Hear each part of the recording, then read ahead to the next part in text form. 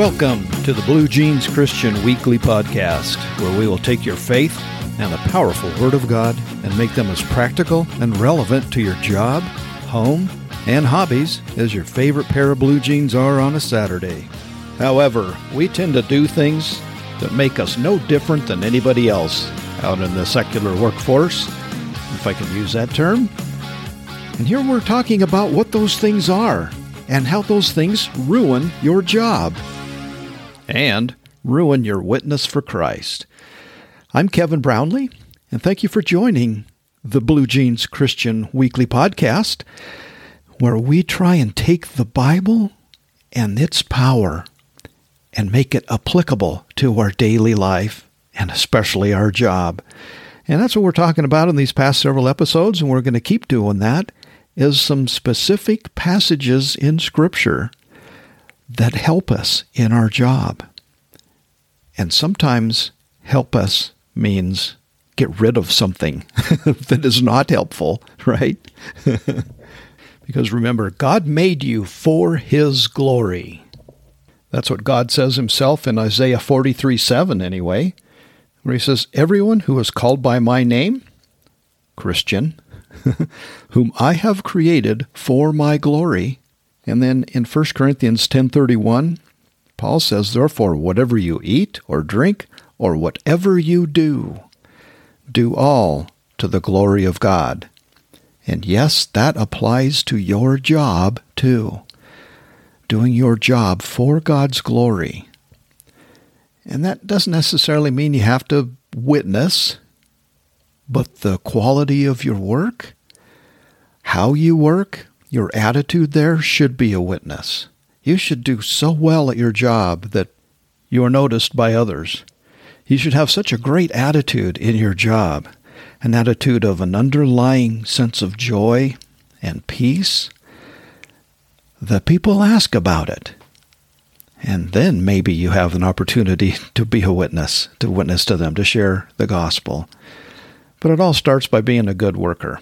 And one of the things, or two of the things, that we're going to talk about today are things that absolutely destroy that opportunity that you may have to be a witness for Christ, that opportunity you may have to explain to others why you are different than everyone else and what that difference is. But if you're just like everyone else, you're not going to have that opportunity, and you're not fulfilling God's purpose for you, which is to bring glory to Him. Remember, in all you do, bring glory to God. We've been looking at Ephesians 4:31 and picking out the 5 things that we're supposed to put off of us, totally get out of our lives, totally off our plate. We've already covered the first 3, and we've got 2 more. Okay, the first one was bitterness, and then rage was the next one, and then anger is the next one. Today we're going to talk about 2 more, and these all come out of your mouth, okay? They're things that you say, and maybe even just the way that you say them, okay? So the first one is clamor. Clamor is something we're supposed to put off of us and not do at all. What is clamor? I know. Why did God use that word? We don't use that word. Well, let me tell you what it is. It is loud quarreling. It is shouting or yelling. Yelling to the point that it is belittling others and it puffs you up. Okay, that's why that is sinful, because it plays on your pride. It promotes your pride and it knocks someone else down in the process, whether intentionally or non-intentionally. It still does. And that's partly why we're not supposed to do that. It causes harm to all who can hear in one way or another. Even if you're at the other end of the shop and you're yelling at somebody, somebody could hear you. And even though they may not know what the yelling is about, they are thinking, that guy calls himself a Christian. Not. Clamor is usually something we have to apologize for later. Got that? That's how you kind of know it's bad, if you have to apologize for it later. or if it raises the eyebrows of somebody and they're like, wow, in a negative way. Disagreements that turn to shouting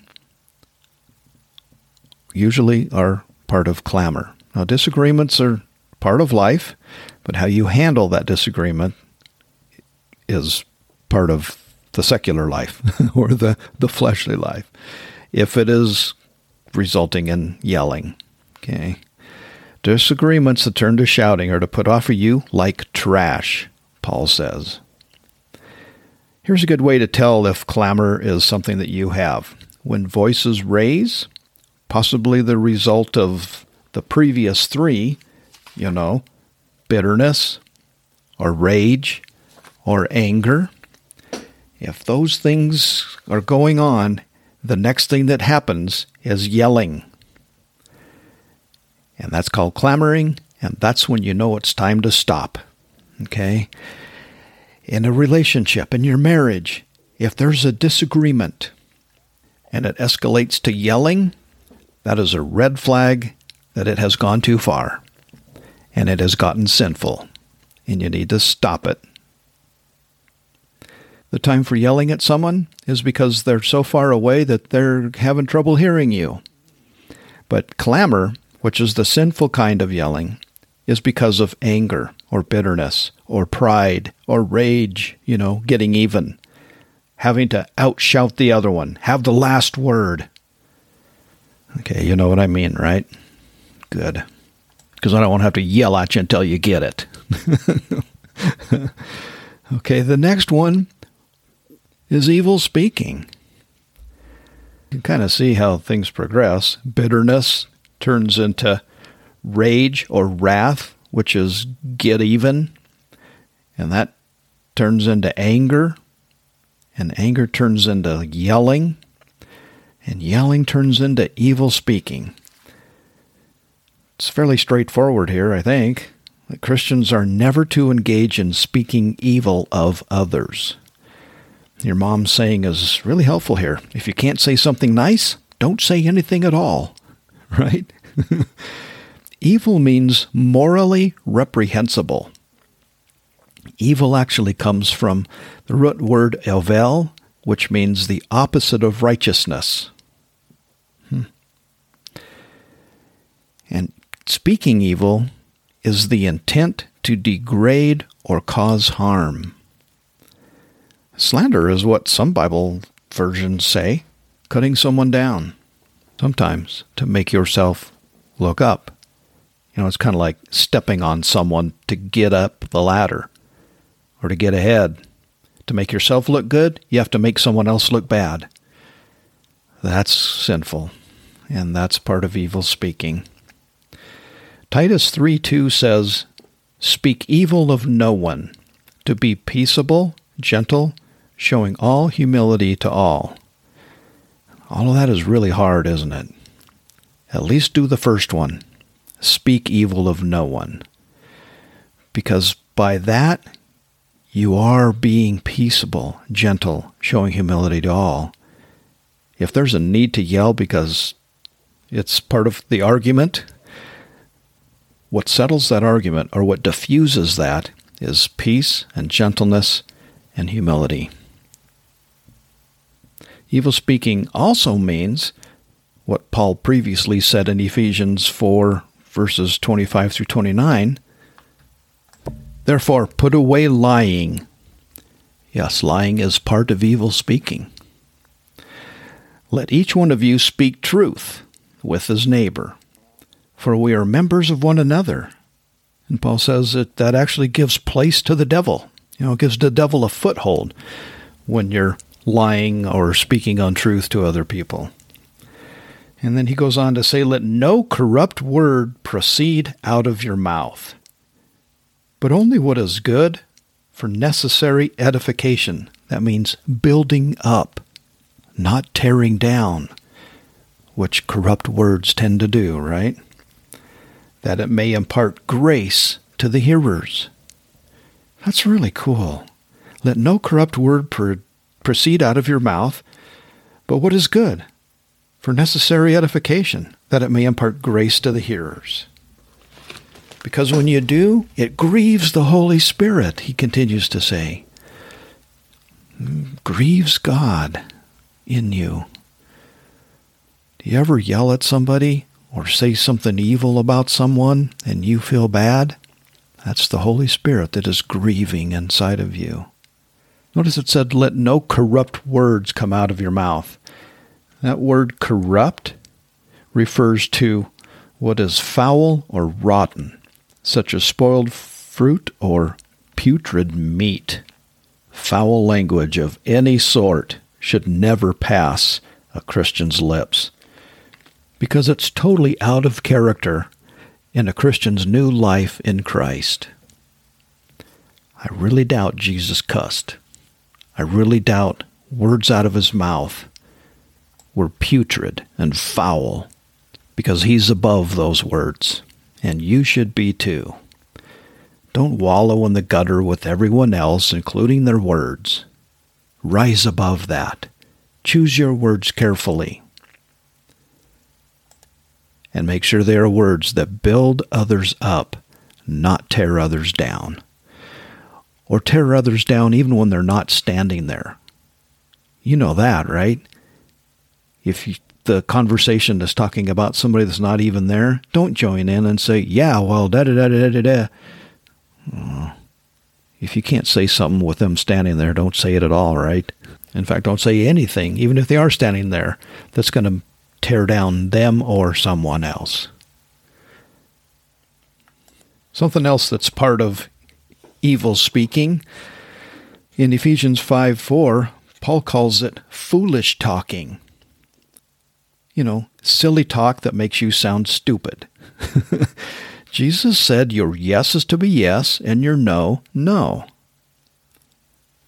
Don't beat around the bush. Don't try and be confusing. Don't babble on. Say what you're going to say and be done with it. Also, he uses the phrase coarse jesting as referring to evil speaking. Coarse jesting. Jokes that harm or degrade someone is what he's talking about there. He also says this in Colossians 3:8-9, but he adds something else. Let's see if you can pick it out. But now you yourselves are to put off these: anger, wrath, malice, blasphemy, filthy language out of your mouth.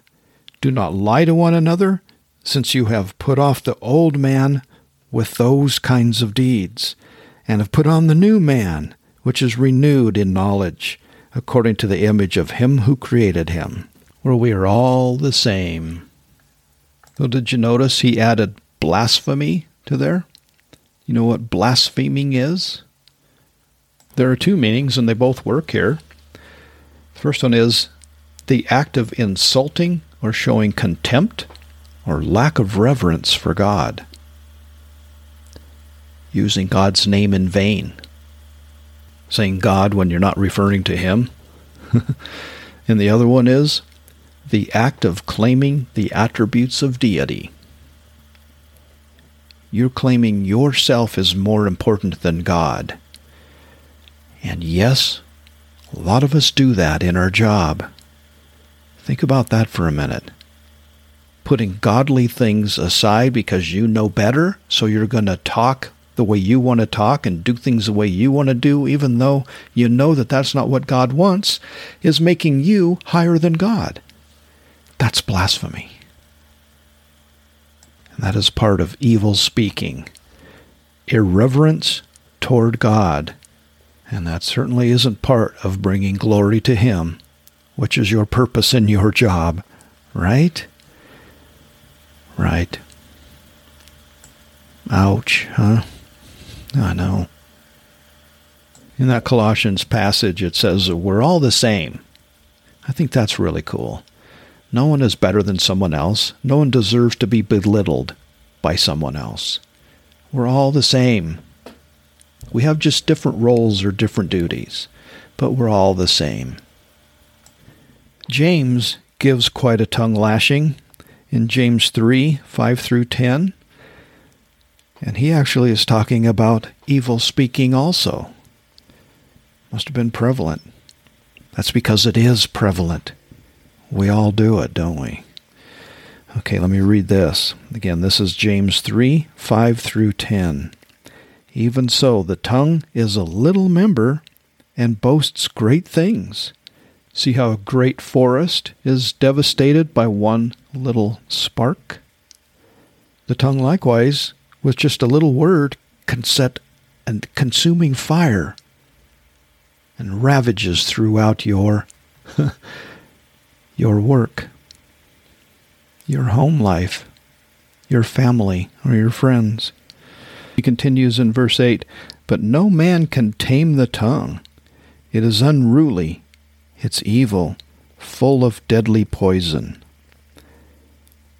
With it we bless our God and Father, and with it we curse men, who have been made in the image of God.